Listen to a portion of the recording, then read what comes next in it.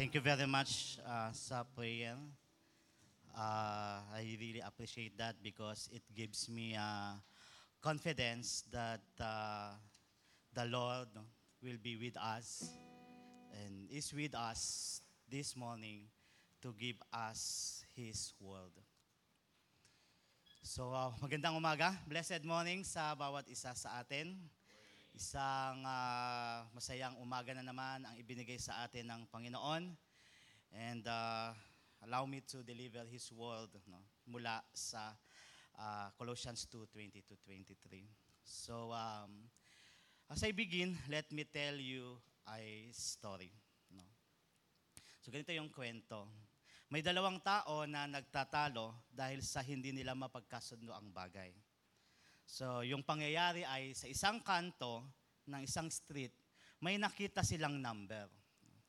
Ang sabi ng isa na nasa kabilang side ng daan, number 6 yon. Sabi naman nung nasa kabilang kalye, hindi, number 9 iyon. So, habang sila ay patuloy na nagtatalo kung ang number nga ba ay 6 or 9, may isa pang napadaan sa kanto na yon at nagsabing, sigurado ako na number 9 ito. Sumagot yung naniniwala, siyempre, nung number 6 yung nakapinta na yon. Paano ka naman nakakasigurado na number 9 iyan? Gayong ang linaw-linaw sa pagkakabasa ko na number 6 ito. So ang sabi niya, papunta kasi ako dyan sa 10th Street. At bago ako napadaan dito, galing muna ako doon sa dalawang kanto. Sa unang kanto na pinanggalingan ko ay number 8, ay number 7 ang nakasulat. Tapos sa kasunod na kanto na nadaanan ko, may nakasulat na number 8. Ngayon, na napadaan ako dito sa kanto, ito ang nakasulat. Kaya 9 ang next sa number 8, kaya I'm sure number 9 ito. Probably, nakita nyo na po yung picture na ito sa social media like sa FB na patungkol sa dalawang tao na nagtatalo kung 6 o 9 ba ang nakita nilang number. May nagsasabi na posibleng tama ang dalawang ito. No? Depende sa kung saan nagmumula ang kanilang pagtanaw sa isang bagay. Kumbaga, wala namang tama o mali sa sagot nila. It's just a matter of perspective. Pero ang istorya po na ibinahagi ko sa inyo kanina ay nagpapakita na may instances na hindi pwedeng tama silang dalawang. Iyon ay dahil mayroon tayong tinatawag na objective truth. Ang objective truth ay katotohanan na mananatiling katotohanan whether agree ka doon or hindi. Di po ba? Example, today is Sunday, December 3, 2023. That's an objective truth. Kung meron mang makipagtalo sa atin na no, today is December 2, today is Sunday but December 2 today, we know that that person is not telling the truth because that person is not speaking an objective truth. Kagaya po dito sa illustration natin kanina, sa naunang illustration, ang nagsasabi na number 6 ang nakasulat ay malamang mali siya sa kanyang sinasabi. Dahil batay na rin sa pagkakasunod-sunod ng number, siguradong may nagsulat ng number na yon at ang intended na niya na isinulat doon ay 9 dahil iyon ay nakasulat sa kanto ng street na yon. Nanggaling yon sa merong 7th Street, merong 8th Street, so yun ay 9th Street. At ang next doon ay 10th Street. So kahit ipilit niya na number 6 ito, dahil sa tingin niya, nakikita niya ay number 6, it's still number 9 because according nga doon sa pagkakasunod-sunod ng number at sa intended nung nagsulat na iyon. So, sa dalawang magkasalungat po na paniniwala o prinsipyo, mayroon talagang pagkakataon na isa lang sa kanila ang nagsasabi ng katotohanan. And in that situation, we need to know and understand the difference before we believe So, doon sa bagay na yon. Dahil baka naniniwala na tayo, for example, na ang mundo ay flat kahit ang katotohanan ay bilog. Diba? It is shocking to know that there are still people believing that the earth is flat and not spherical. But it just says that we need to really know the difference between the two sides so that we know that talagang ang pinaniniwalaan natin ay yung nagsasabi ng katotohanan. Now, ang illustration po na ito na ipinakita natin ay makikita din natin sa sitwasyon na pinagdaraanan ng iglesia noon sa Colossae. As we can remember, sa time na iyon ay may umusbong na mga leader sa kanilang iglesia na nagtuturo ng kakaiba at salungat sa ipinapangaral at itinuturo ng kanilang pastor noon na si Epapras, na siyang naging bunga naman ng pagmimisyon ni Pablo. So para kina Epapras at Pablo, Christ is superior and above all. He is the fulfillment of the law. Pero doon sa mga emerging leaders na iyon, ang itinuturo naman nila ay the church must continue to practice certain rites, religious rituals, and Jewish laws for their security and protection from the evil spirits and deliverance from afflictions, as well as to gain the favor of God. So as for Paul, that teaching is not just faulty and deceiving, but also dangerous because it devalues Christ and it fails to appreciate the new identity of believers being in Christ. Kaya iyon ang nag-udyok sa kanya kung bakit niya kinakailangang sumulat sa mga taga-Colosas. So sa dalawang katuruan po na ito, isa lang sa kanila ang maaaring tama at isa ay hindi talaga nagsasabi ng katotohanan. At tayo po, naniniwala tayo na si Pablo at Epapras ang nagsasabi ng katotohanan dahil ang kanilang mga sinasabi ay nagmumula mismo sa katotohanan galing kay Jesus. Ang objective truths, let us remember this, ang objective truths na ating pinaninindigan bilang mga Kristiyano ay nanggagaling sa salita ng Diyos o sa Biblia. Outside the Bible, we cannot accept that as truth. So, ngayong umaga pong ito, magpapatuloy tayo sa ating paghihimay-himay ng mga katotohanang makikita mula sa sulat ni Pablo para sa mga Kristiyano sa Colosas. Now, I would like to again request everyone to join me in prayer. Let's pray para sa message. Lord God, we admit that wisdom and understanding come from you. So Lord God, we ask for the Holy Spirit na kumilos po sa aming mga puso at bigyan kami ng karunungan at kaunawaan na makita ang katotohanan sa iyong salita. Because Lord God, we want to believe what truly is the truth. So help us, Lord God, to be open sa aming mapapakinggan mula sa iyong salita and be willing to accept it, for it is your word. In Jesus' mighty name we pray. Amen. So last Sunday po, since ito po ay series, so we need to really connect yung mga mga nagdaang mga mensahe. Hindi po ito parang fragmented o kung hindi talagang magkakadugtong na mensahe. So, we tackled verses 16 to 19 ng chapter 2. At nalaman natin mula sa passage na iyon kung ano ang inaasahan ni Pablo na tugon mula sa mga Kristiyano now that God has made them alive in Christ. And that is for them to go beyond legalism as they abide in Christ na siyang nag-fulfill ng righteousness and justice ng God. Today, ang topic naman natin is about being free in Christ. So after learning that we must go and live beyond legalism, we will continue on And this time, learn from the Word of God sa Colossians 2:20 to 23, what does it mean to be free in Christ? Ano ibig sabihin nito na being free in Christ? So ang ganito ang sabi sa mga talatang iyon, as for our scripture reading, you have died with Christ and He has set you free from the spiritual powers of this world. So why do you keep on following the rules of the world, such as don't handle, don't taste, don't touch? Such rules are mere human teachings about things that deteriorate as we use them.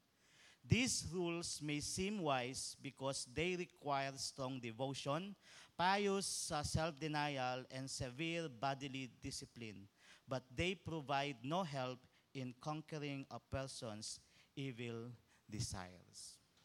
So, kung maaalala po natin, sa chapter 2, verse 13 ng Colossians, gumamit si Paul ng illustration to describe the status ng mga taga-Colosas noong bago pa sila nakakilala at nanampalataya kay Kristo. So, bago pa sila maging Kristiyano, sino ba sila? Ano ba yung kalalagayan nila? So, ito yung sinasabi sa verse 13.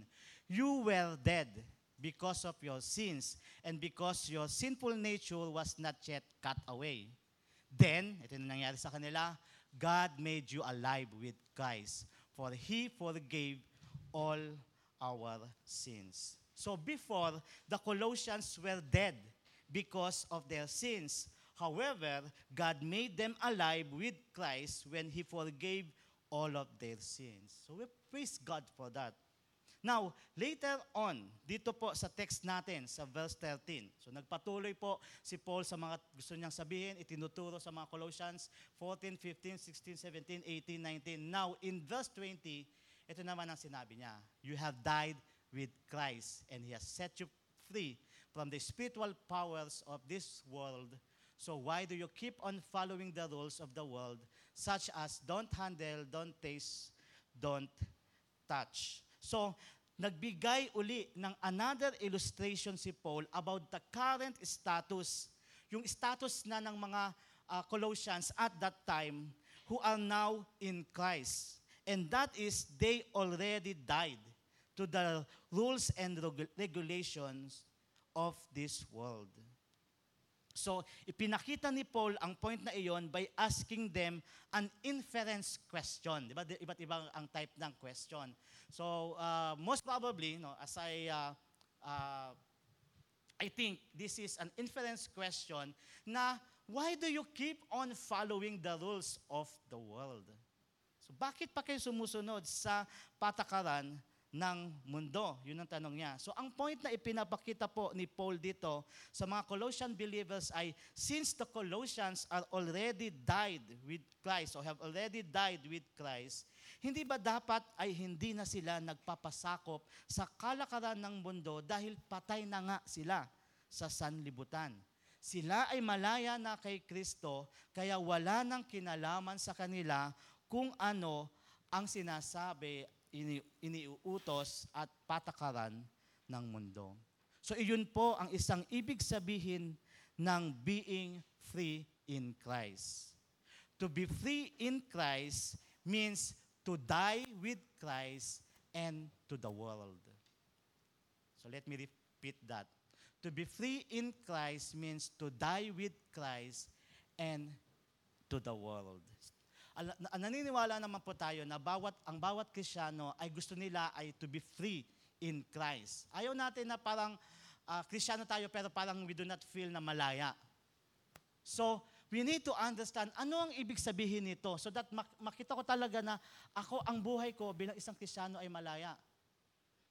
But it says, it means to die with Christ and to the world. So ano ibig sabihin ng to die with Christ and to die to the world? So i-explain po natin yan.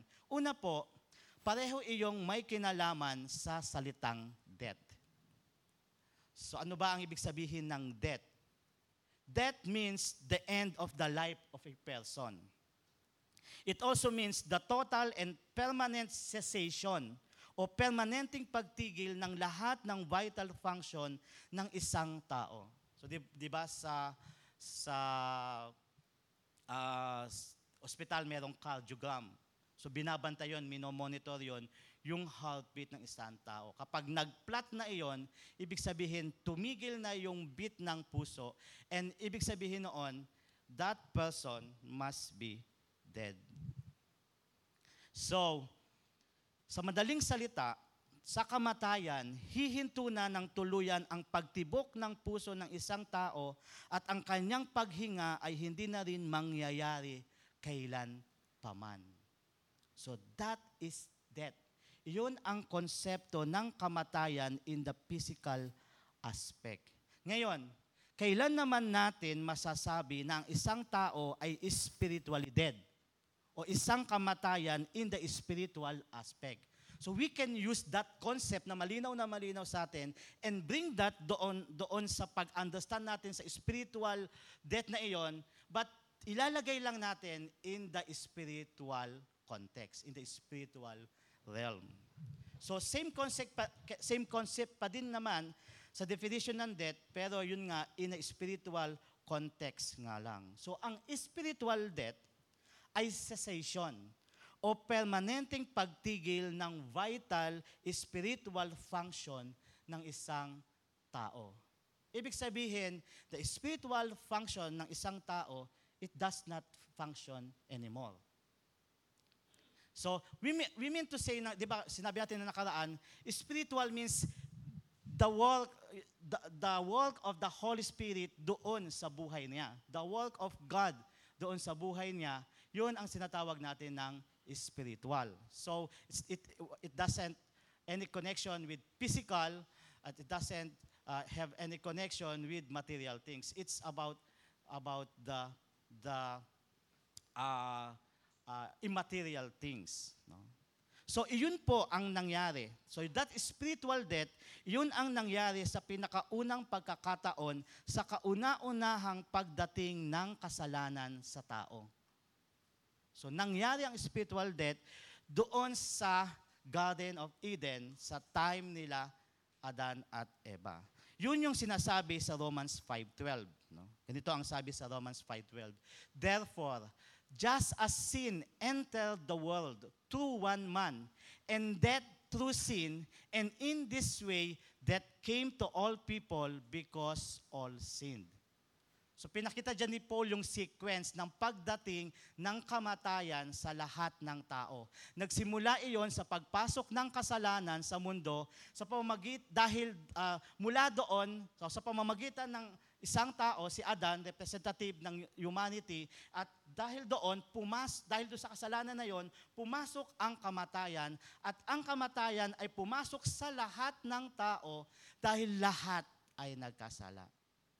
So that what happened sa mundo, bakit ang mundo ay spiritually dead.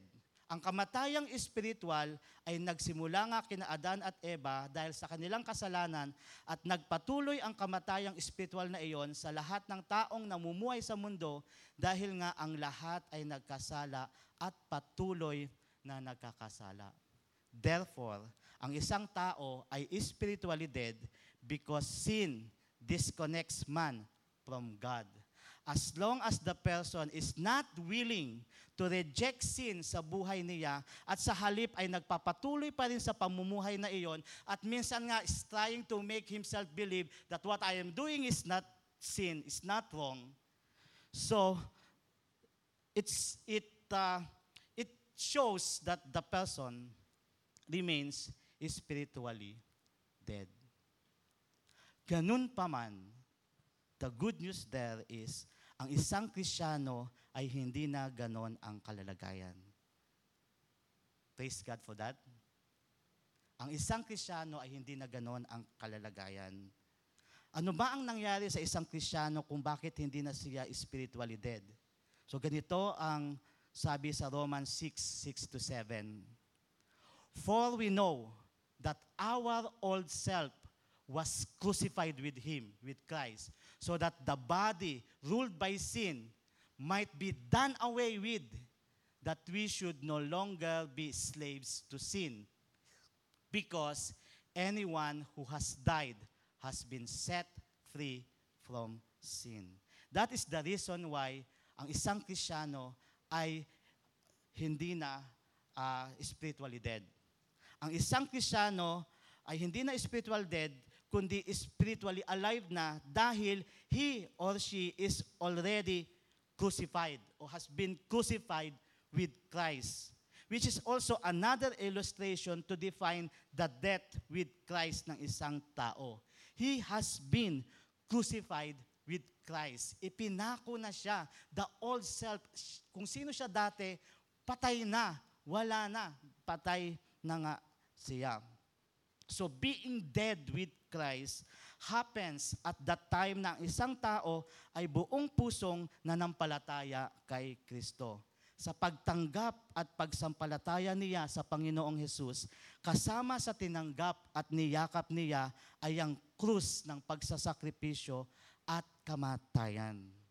So malinaw na itinuro iyon ni Pablo sa mga taga-Korinto.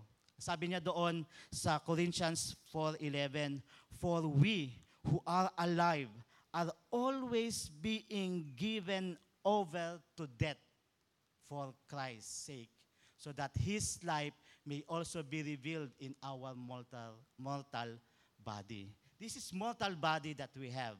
Pero itong mortal body na ito is always, sabihin, every day, being given over to death, ibinibigay na sa kamatayan, alang-alang kay Kristo.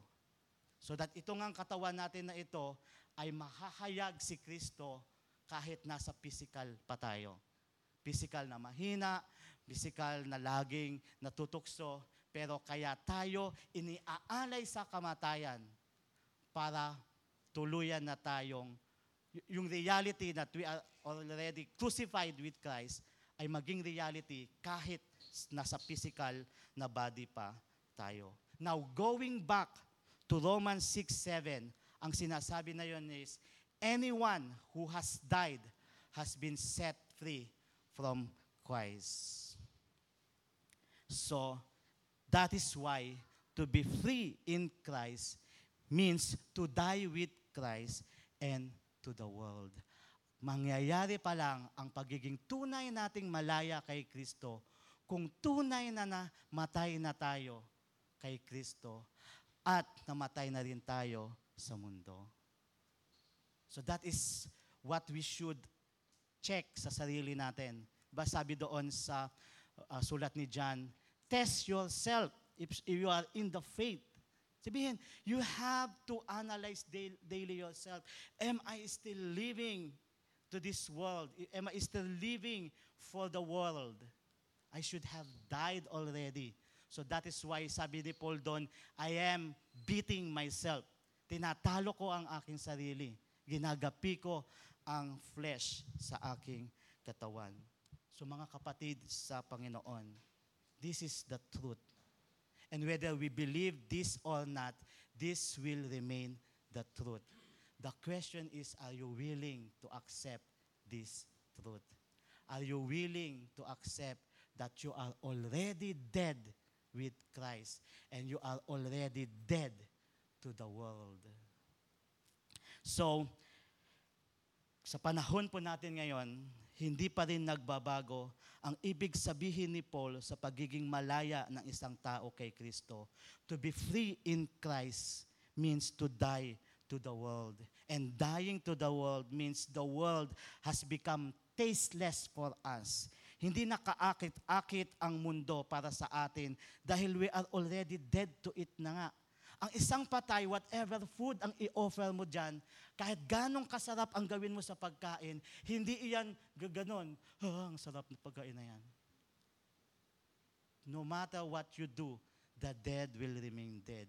And no matter what the world offers to us, whatever kind of beautiful, wonderful, as they believe na principles, beliefs, and activities, and kind of enjoyment, walang dating yon sa isang Kristiyano na patay na sa mundo at namatay na kasama ni Kristo. Ang satisfaction na ng ating puso ay ang pagtanaw sa amazing grace na naranasan natin mula sa Panginoong Yesus. Daily, we wake up with this joy because we are always being reminded, amazing grace of God who saved such a wretch like me. I once was lost, but now I am blind. I once was lost, but now I am found. I was blind, but now I see. I can see the wonderful world of the world that God created, the world being in Christ. Ang sabi nga sa isang quote ni John Calvin, God's grace is tasteless to men until the Holy Spirit brings its Savior.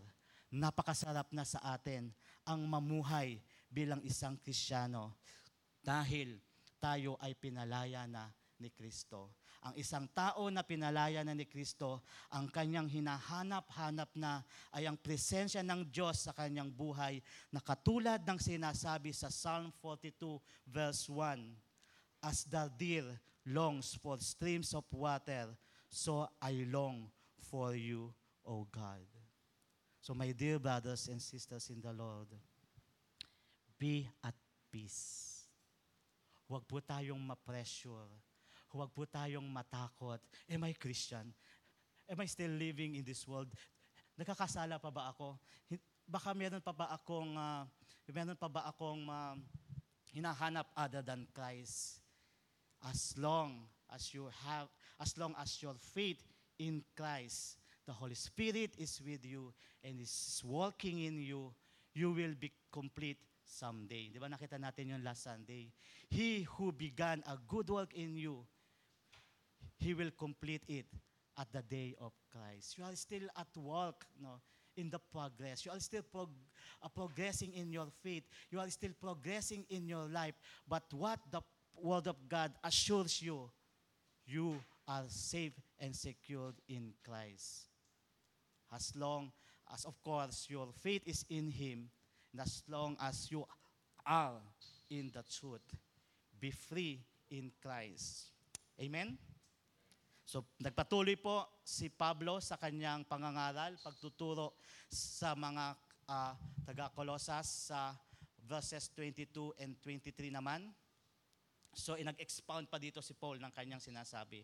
Ang sabi niya sa verse 22, such rules are mere human teachings about things that deteriorate as we use them. No? Ano ibig sabihin niya doon? Itong things na ito, human teachings to, but ito naman ay patungkol, yung teaching na yon ay patungkol sa mga bagay na nagde-deteriorate as we use them. So pero meron pa rin dito na they are using it, pero it deteriorates. Ano ibig sabihin nun? That these things, that human teachings, ay about the things that deteriorate as we use them. So let me give you another illustration. So kung mapapansin po natin, ang halaga o value ng isang bagay dito sa mundo ay posible mag-deteriorate sa paglipas ng panahon. Hindi po ba? Papansin natin yon. Halimbawa, kung mayroon kang nabili na cellphone 3 or 4 years ago sa halagang 10,000 at kung ibebenta mo iyon sa ngayon, magkano mo na lang mabebenta iyon? 3 to 4 years ago, yung cellphone na nabenta mo. This is, we are not commercializing, nagko-commercial. J2 Plus, J2, ano to? J2 Prime ba to? Tawag dito. So nung unang labas yan, wow, mahal-mahal ito. Tapos nagkaagawan. Pero ngayon, benta mo yan. Gusto mo ng J2 Plus? Magkano? 1,000. Mahal? Bakit? Nagde-deteriorate ang halaga. So yung mga cellphone natin noon, pag binenta mo ngayon, yung 10,000 nga probably, 4,000 or 5,000 kapag mukha pang bago, pero mahirapan ka nang ibenta. Pero ang sigurado, hindi mo na iyon mabebenta na kasing halaga ng kung magkano mo iyon nabili dahil, sabi nga natin, may mga bagay sa mundong ito na bumababa ang value as you use them. So ganun din ang nais ipakita ni Pablo dito sa verse 22.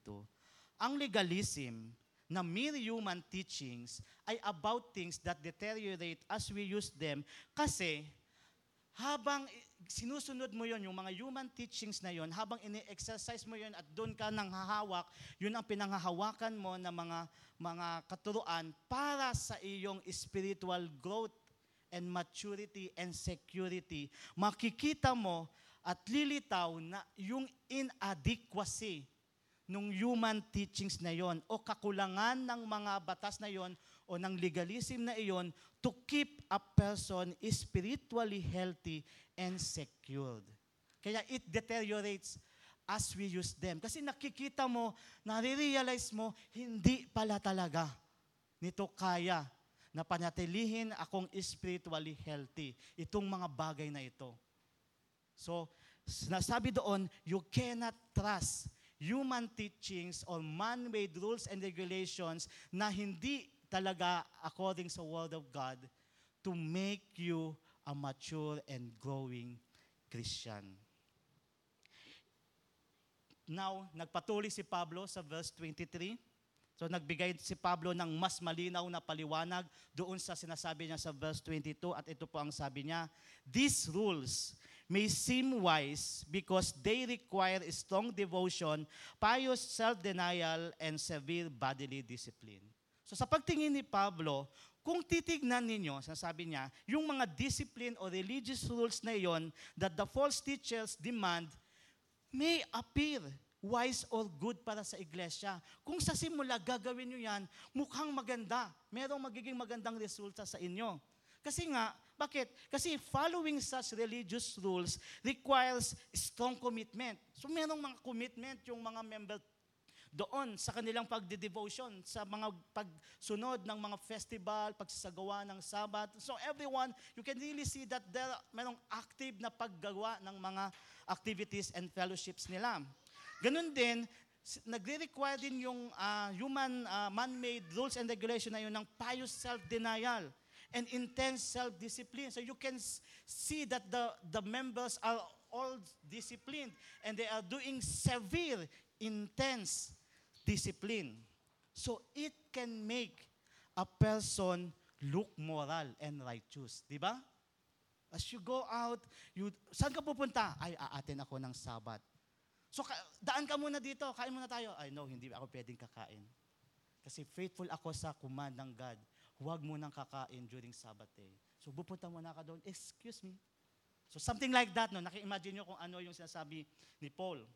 However, the serious problem about those religious rules, man-made rules and regulations and laws is they provide, sabi pa rin niya dyan sa verse 23, they provide no help in conquering a person's evil desires.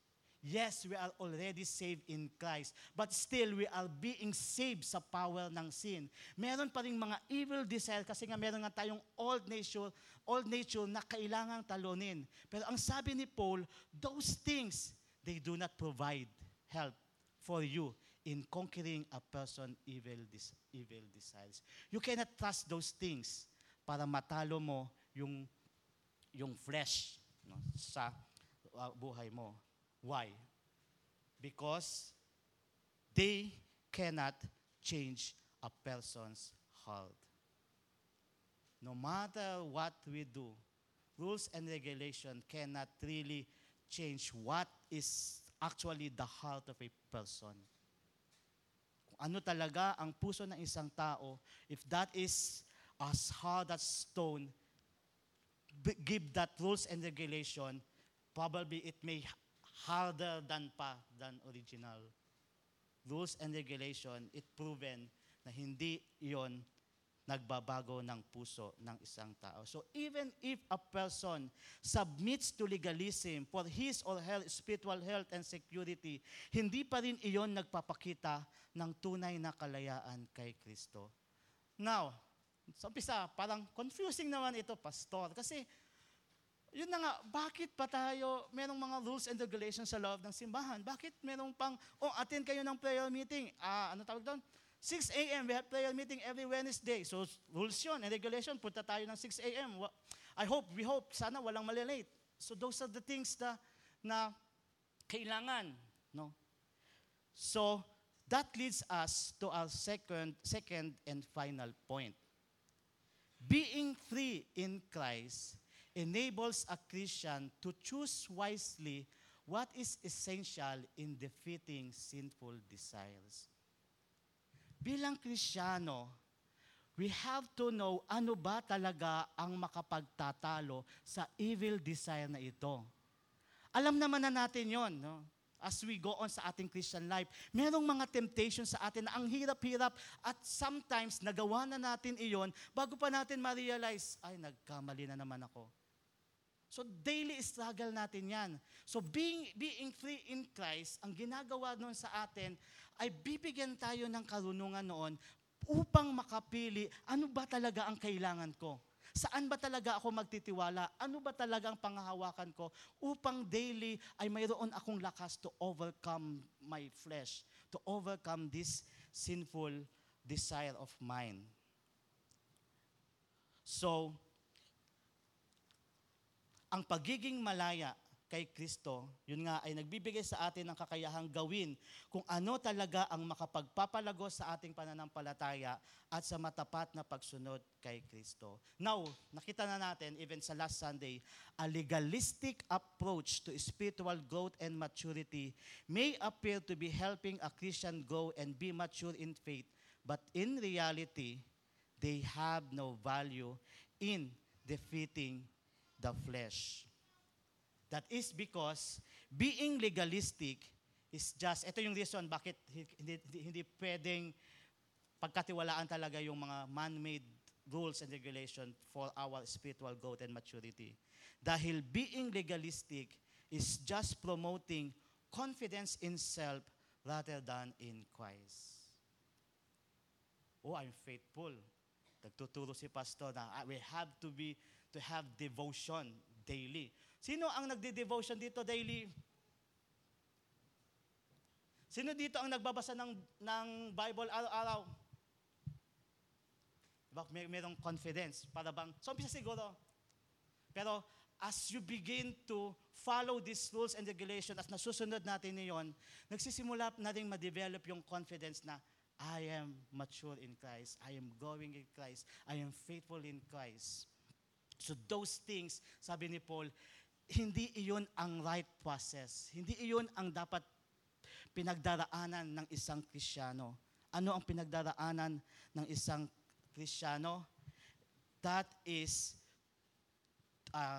it is always wise to choose Christ.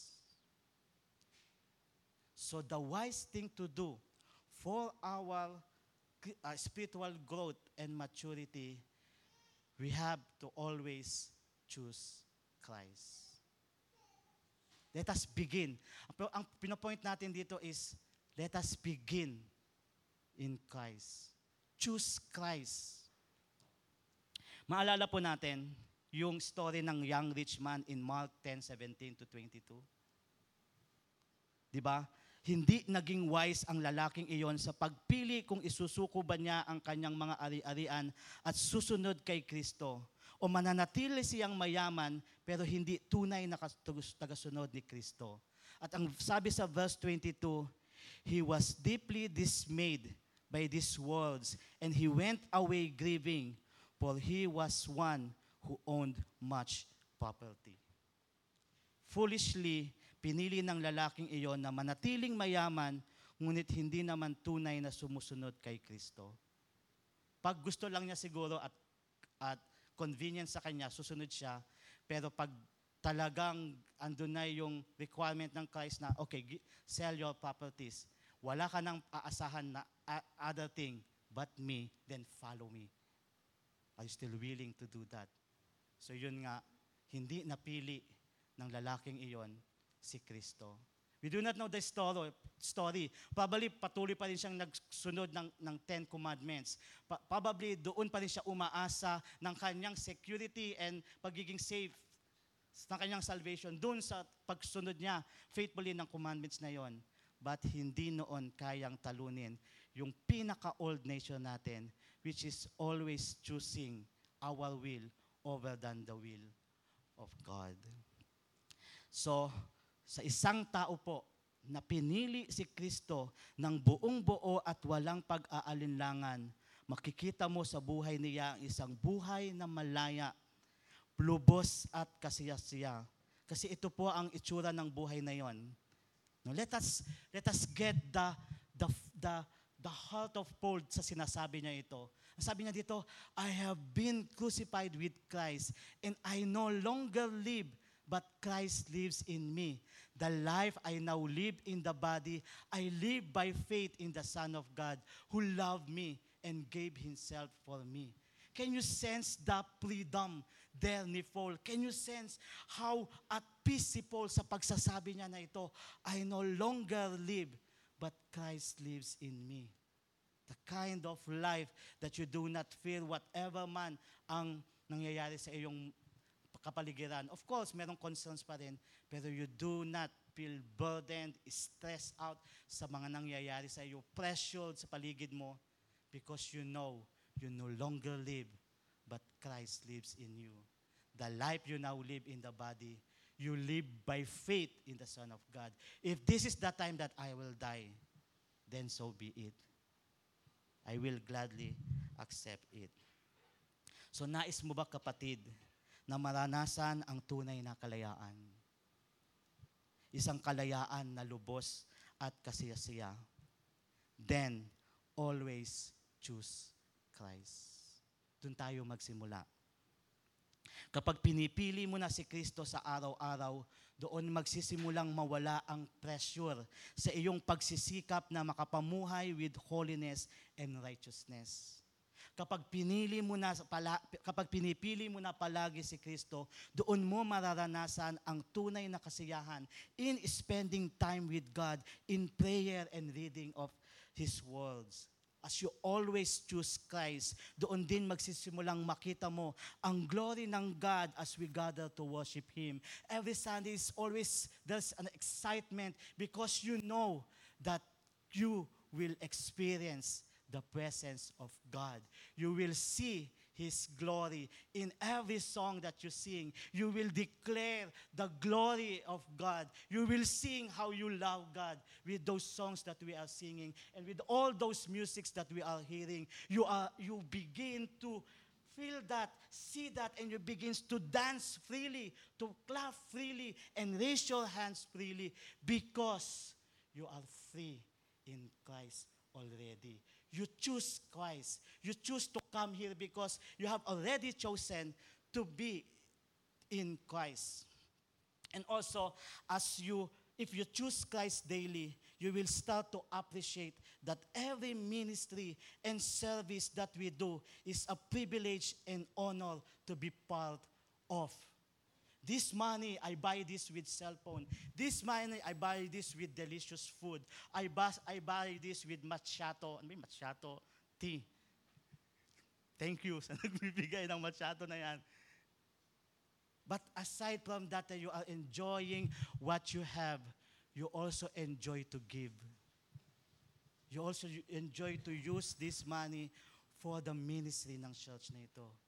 There's always joy when you are getting that big amount and putting it in the offering.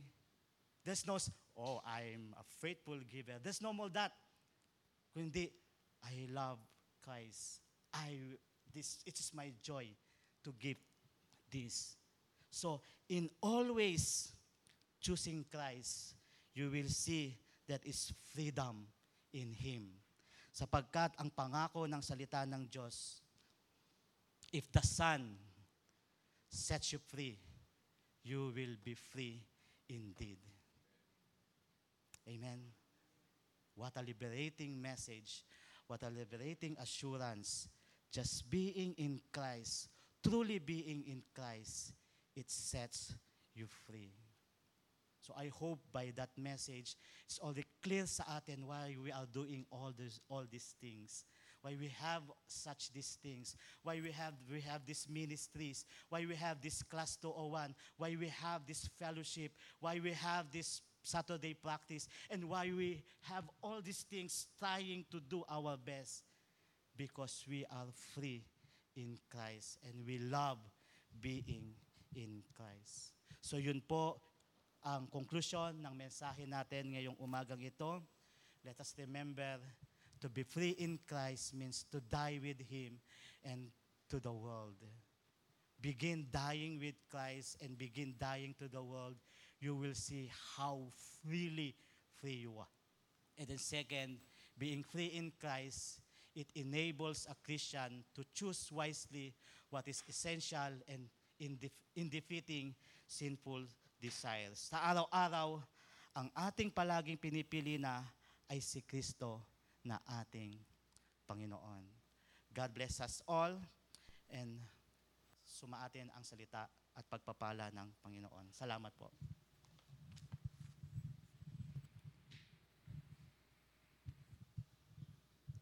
Amen. Are we blessed with the message this morning? Alam nyo, kahapon, buong araw, wala akong ginawa kundi manood ng mga... Nanood ako nung balitaktakan ni Peter Atkins at ni Dr. John Lennox. Things for us to go deeper in our understanding about the message of the gospel. Peter Atkins ay isang foremost na author but he is an atheist.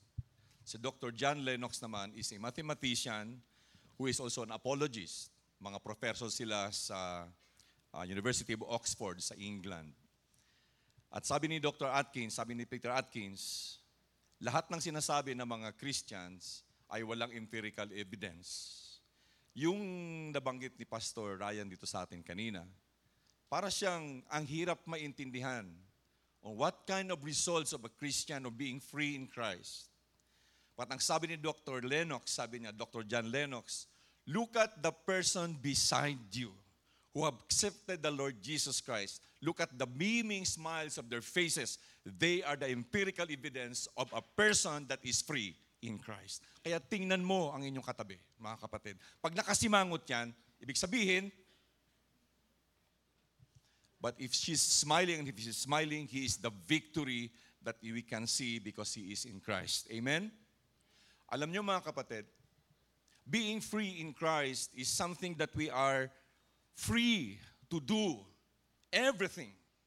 At alam natin na yung everything na yun, alam natin kung ano yung beneficial, alam natin yung hindi beneficial. Because the Bible says, everything is permissible, but not everything is beneficial. But when you are free in Christ, you can do everything you want na alam mo na ito ang consequences dito ay mabuti para sa akin. And that invitation, mga kapatid, to be free in Christ is still open. Lahat kayo na nagwo-worship kasama namin online today, the invitation of Christ to be free is still there. Sa atin dito, if you feel that you are not yet free in life, the invitation of Christ is still there and it's being offered to you.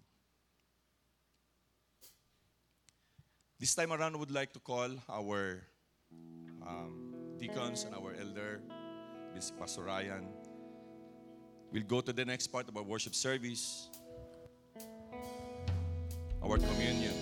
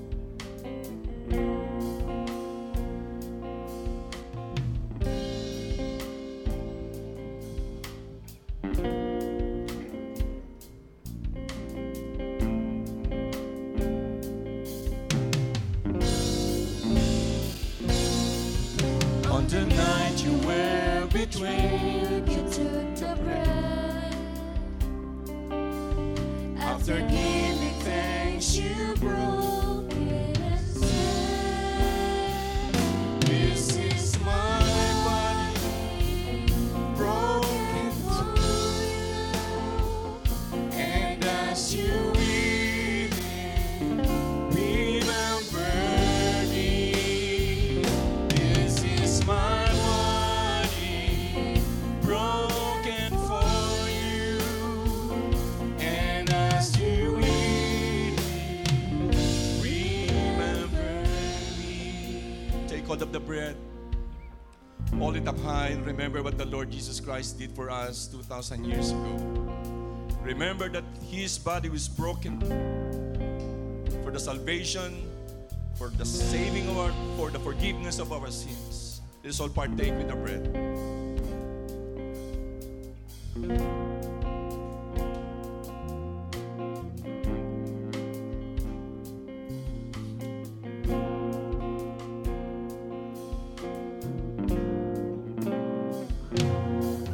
On the night you were betrayed, you held the cup.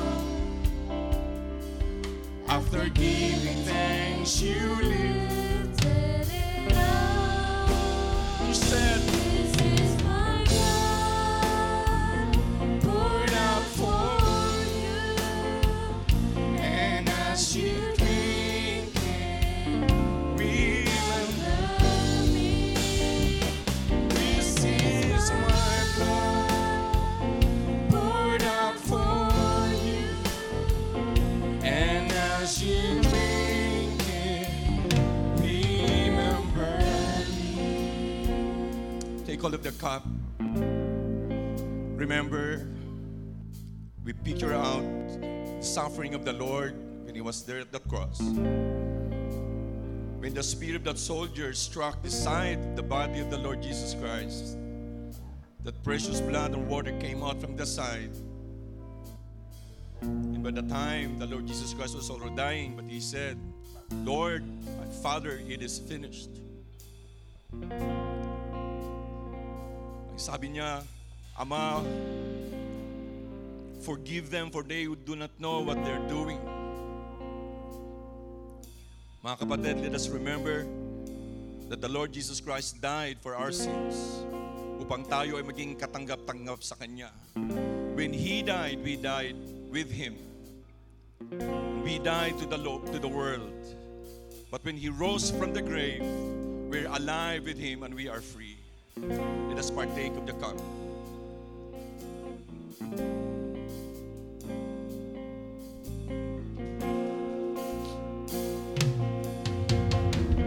Let us thank Him and let all stand up. So we thank Him for the wine and for the bread, for we see the life you gave and the blood you shed, and we remember your wondrous love.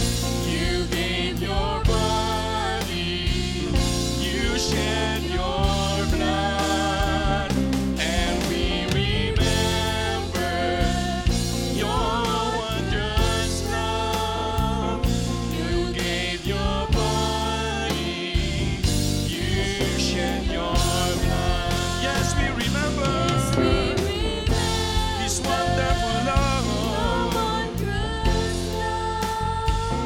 He gave His body, you shed your blood. Yes, we remember your wondrous love. You gave your body, you shed your blood.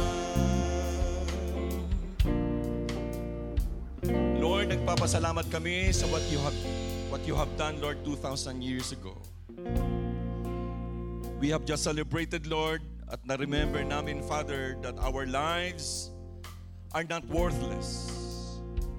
You have brought us freedom, and the price for that, Lord, oh Father, is the life of your Son, our Lord, Jesus Christ.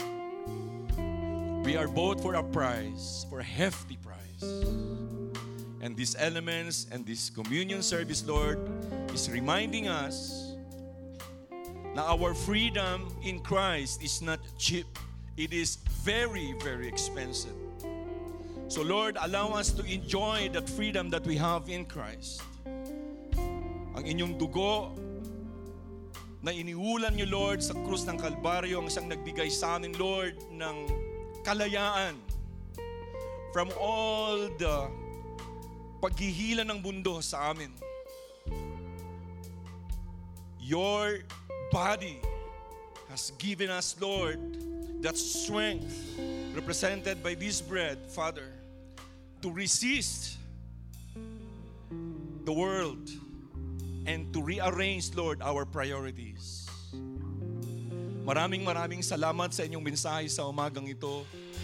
Maraming salamat, Father, for what you have done, Lord, for sending your Son para sa amin to die on our behalf, upang magkaroon kami, Lord, ng buhay na walang hanggan. Upang magkaroon kami ng realidad ng aming pamumuhay ngayon dito ay temporary lamang. And we have something to look forward to. Dahil meron kang something that is bigger na naghihintay sa amin. But while we are here, Lord, on earth, while we are here living on earth, Father, we ask you to strengthen us. Inihiling namin na palakasin niyo, Lord, yung aming mga pananampalataya. Na kayo, Lord, ang maging sandigan namin, that you will be our rock, our refuge, and our tower of strength. That every time, Lord, na ma-remember namin what you have done 2,000 years ago, that we have that assurance, Lord, that we are free and we are acceptable in your presence, O God the Father. And while we are here, Lord, living on earth, strengthen our resolve, Lord, to resist temptation. Strengthen, Lord, our resolve to resist the lure of the world. The lure, Lord, of materialism.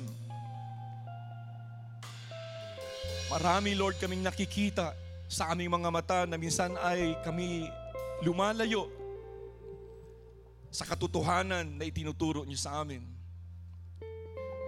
But today, Lord, you have given us that reminder that we are free in Christ.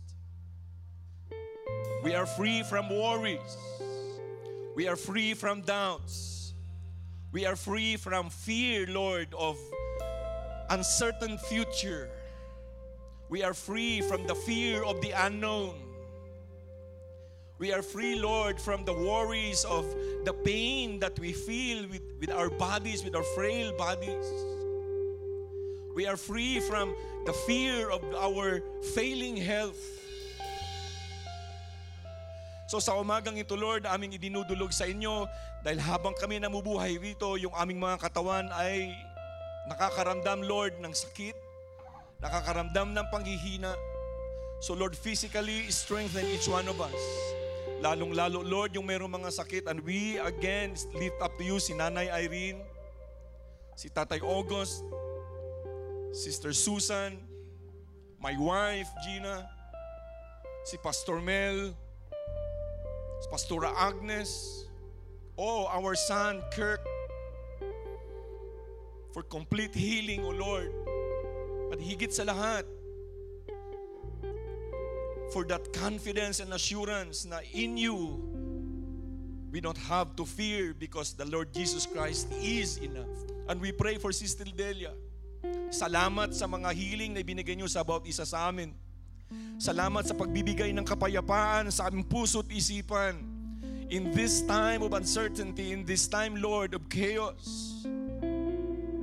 Lahat nagmamahalan. Minsan papasok kami sa grocery, Lord. Paglabas namin, kakarampot lang yung dala namin. But we know that we have a God that is bigger than our problems. That we have a God that is bigger than our concerns. That we have a God, Lord, that is bigger than our diseases and the things that we're feeling in our bodies. This is what freedom in Christ is all about. That we have always, Lord, that joy in our hearts in the midst, Lord, of trials and testings.